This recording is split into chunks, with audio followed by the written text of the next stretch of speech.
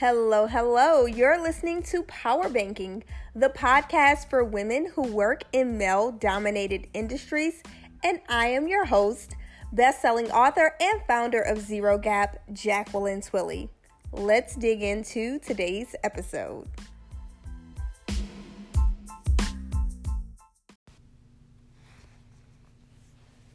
Happy Monday to you all. For those of you who are listening to this as it's released, if you're listening to it a little bit later, I hope you're having a great day. So it has finally stopped raining in Dallas, Texas. We had over a week of just all day rain, gray skies, and I have to say I was glad the sun came out today and it was a little hot. As we move into a new week, I am going through your questions and I saw a question that just stood out to me. So I had to make sure that it was one of the first questions I answered this week. If you're new to the podcast, welcome to the Power Banking community. I invite you to continue the conversation with us by heading over to Facebook and joining our Power Banking Facebook group. All right, so today's question, y'all, I can relate to all too well. The subject line was, "Get out of my face." So, of course, a subject line like that just grabbed my attention. I'm going to summarize the message from Danielle. Danielle says, this week she got to work. It was early in the morning. One of her coworkers approached her and said, "You have not gotten me that document. Where's this document? I need it right now." And so she said she was totally caught off guard that Danielle automatically went into defense mode with her colleague saying, "I sent it to you. Give me a moment. Let me get to my desk. I'll forward the email back to you." And her coworker was still literally up in her face to the point where other people who were walking in the building came around and was just like, "Hey, good morning. What's going on?" So Danielle wants to know, in the moment, I felt attacked. My other colleagues thought that I'm not doing my job because the loud, quote unquote, loudmouth person just completely embarrassed me and made me feel like I wasn't on top of my game. At the end of the day, I forwarded the email to her. She got it. She never apologized. And I feel some type of way. What should I do? Danielle, I can relate. Totally.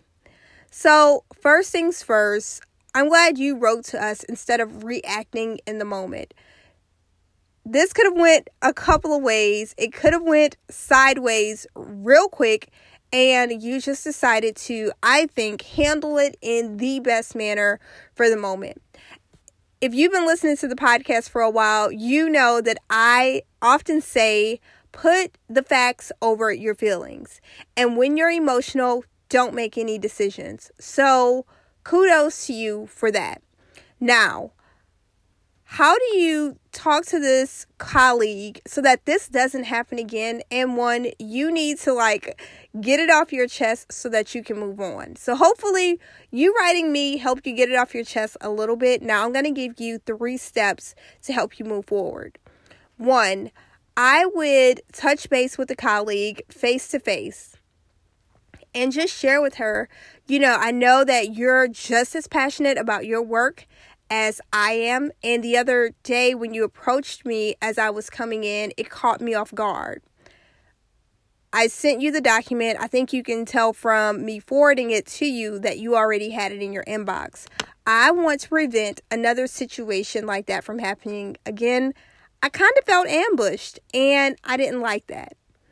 So that's talking to her directly. Based on what you shared with me, that colleague may not receive that. So here's option B. Option B is to send a follow-up email to the one that you forwarded to her and say, "I'm looping back to make sure that this is resolved. Also, would love to discuss how we can prevent what happened the other morning when I walked in the door from happening again." And leave it at that. See what her response is. Now, Depending on your relationship with this colleague and if this happens often, the third option, you may need to go to your supervisor, express what happened, provide the documentation, the facts, but you don't want to come off as petty. So, if you're going to talk to your supervisor about this, I'd consider a couple of things. One, is this the first time that this has happened? And if it is, then maybe you can just handle it one-on-one. But if this continues to happen or it's happened multiple times, maybe you can ask your supervisor for best practices to prevent this from happening going forward. Now, you don't want to come off as petty, as I said before. So with that, I would come to the table with some solutions. Don't just bring a problem to your supervisor and sit it on their desk. Actually have one or two options. Hey, in the future, I think we can do this, or two, we can do that. Now, I assume that you're listening to this and you are an aspiring leader if you're not already in a leadership position, Danielle. So, being a leader means you're going to have to deal with these uncomfortable conversations and face them head on. So while the third option is talking to your supervisor, I prefer that you handle this in the first or second option because you're going to have to build this leadership skill. Now, you don't want this to turn into a bunch of drama, so I wouldn't catch the person off guard. I would probably schedule a lunch if I'm going to talk to them face to face, or a coffee meeting, something that's informal, that's not going to have cause a scene or create more drama. If you're going to send the email, I would definitely check the tone of the email and make sure that you're addressing it as, hey, I don't want this to happen again. We both have a goal of working together to achieve the larger company goals. So let's do that in the most efficient manner. So Danielle, again, I want to commend you for not going off in the moment, because I probably would have felt some type of way being greeted at the door at work with that type of comment, and also not even receiving an acknowledgement that that person was wrong and you had actually sent that information. So moving forward, things that I'd suggest that you do, if your company uses Microsoft Outlook for emails, put a red receipt on it. Red receipts really help you stay on top of things, and you can, if you notice that someone has received critical information to their inbox, but it hasn't been read, it can help you to go ahead, forward that email back to that person as a reminder.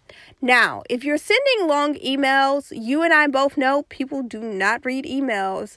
Try being creative. Send a voice note attached to an email, or maybe even a short video, depending on your company's email and communication policies. What I mean by a video is you can flip on your webcam right on your company laptop, record a quick message, maybe 40 seconds or less, attach that to the email, send it over, wham bam. People will watch a 40-second video before they will read 40 seconds of an email. It is unfortunate, but it is true. And at the end of the day, you want to be as effective as possible. So that's just something you can do to get creative and prevent any of these situations from happening again. But because we know people are not really reading, put the red receipt on. If you notice they haven't read it, resend it, and also get creative with the type of messages that you send within your company's communication policy. So Danielle, thanks for the question today. I appreciate it. Stay strong, stay positive, and keeping your cool. All right, y'all, if you have a question that you'd like me to answer, hop over to the Power Banking Facebook group, drop your question, or you can send it to me on the DM. I check all the DMs and I will respond to you. Until next time, keep emulating excellence and eliminating excuses.